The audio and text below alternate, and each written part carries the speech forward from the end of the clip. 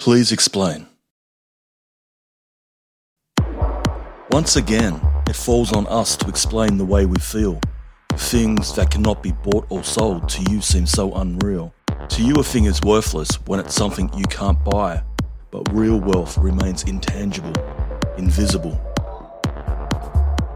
to the eye.